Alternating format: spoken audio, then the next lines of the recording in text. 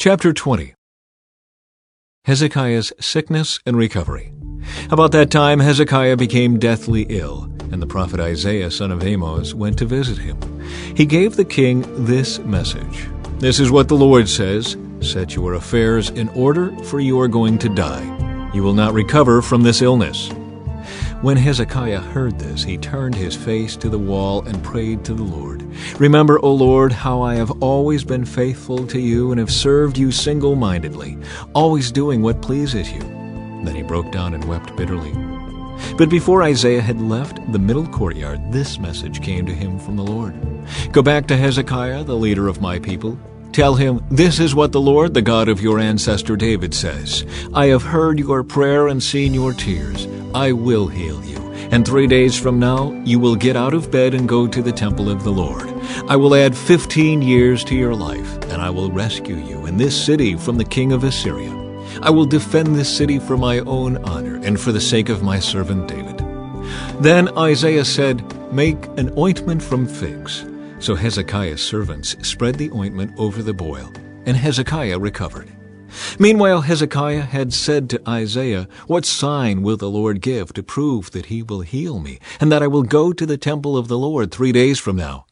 Isaiah replied, "This is the sign from the Lord to prove that he will do as he promised.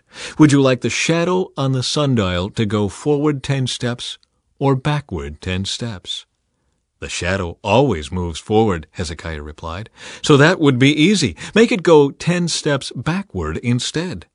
So Isaiah the prophet asked the Lord to do this, and he caused the shadow to move 10 steps backward on the sundial of Ahaz. Envoys from Babylon. Soon after this, Merodach-Baladan, son of Baladan, king of Babylon, sent Hezekiah his best wishes and a gift, for he had heard that Hezekiah had been very sick. Hezekiah received the Babylonian envoys and showed them everything in his treasure houses, the silver, the gold, the spices, and the aromatic oils. He also took them to see his armory and showed them everything in his royal treasuries. There was nothing in his palace or kingdom that Hezekiah did not show them. Then Isaiah the prophet went to King Hezekiah and asked him, "What did those men want? Where were they from?" Hezekiah replied, "They came from the distant land of Babylon." "What did they see in your palace?" Isaiah asked. "They saw everything," Hezekiah replied. "I showed them everything I own, all my royal treasuries." Then Isaiah said to Hezekiah, "Listen to this message from the Lord. The time is coming when everything in your palace, all the treasures stored up by your ancestors until now, will be carried off to Babylon. Nothing will be left, says the Lord. Some of your very own sons will be taken away into exile. They will become eunuchs who will serve in the palace of Babylon's king." Then Hezekiah said to Isaiah, "This message you have given me from the Lord is good," for the king was thinking, "At least there will be peace and security during my lifetime." The rest of the events in Hezekiah's reign, including the extent of his power and how he built a pool and dug a tunnel to bring water into the city, are recorded in the book of the history of the kings of Judah. Hezekiah died, and his son Manasseh became the next king. Chapter 21. Manasseh rules in Judah. Manasseh was 12 years old when he became king, and he reigned in Jerusalem 55 years. His mother was Hephzibah. He did what was evil in the Lord's sight, following the detestable practices of the pagan nations that the Lord had driven from the land ahead of the Israelites. He rebuilt the pagan shrines his father Hezekiah had destroyed. He constructed altars for Baal and set up an Asherah pole, just as King Ahab of Israel had done. He also bowed before all the powers of the heavens and worshipped them. He built pagan altars in the temple of the Lord, the place where the Lord had said, "My name will remain in Jerusalem forever." He built these altars for all the powers of the heavens in both courtyards of the Lord's temple. Manasseh also sacrificed his own son in the fire. He practiced sorcery and divination, and he consulted with mediums and psychics. He did much that was evil in the Lord's sight, arousing his anger. Manasseh even made a carved image of Asherah and set it up in the temple, the very place where the Lord had told David and his son Solomon, "My name will be honored forever in this temple and in Jerusalem, the city I have chosen from among all the tribes of Israel." If the Israelites will be careful to obey my commands, all the laws my servant Moses gave them, I will not send them into exile from this land that I gave their ancestors."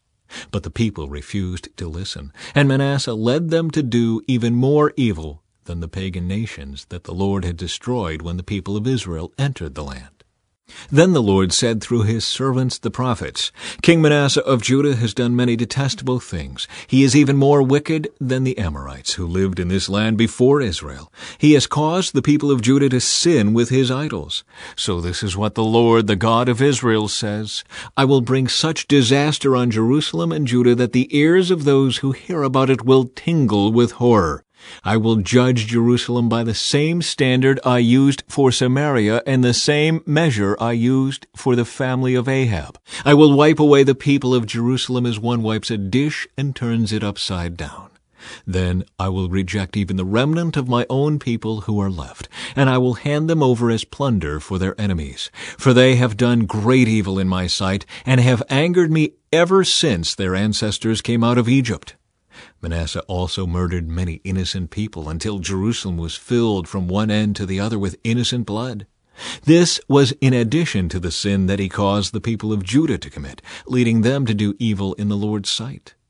The rest of the events in Manasseh's reign and everything he did, including the sins he committed, are recorded in the book of the history of the kings of Judah. When Manasseh died, he was buried in the palace garden, the garden of Uzzah. Then his son Amon became the next king. Amon rules in Judah. Amon was 22 years old when he became king, and he reigned in Jerusalem 2 years. His mother was Meshullemeth, the daughter of Haruz from Jotbah. He did what was evil in the Lord's sight, just as his father Manasseh had done. He followed the example of his father, worshiping the same idols his father had worshipped. He abandoned the Lord, the God of his ancestors, and he refused to follow the Lord's ways. Then Ammon's own officials conspired against him and assassinated him in his palace. But the people of the land killed all those who had conspired against King Ammon, and they made his son Josiah the next king.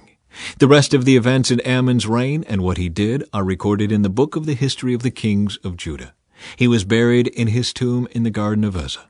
Then his son Josiah became the next king.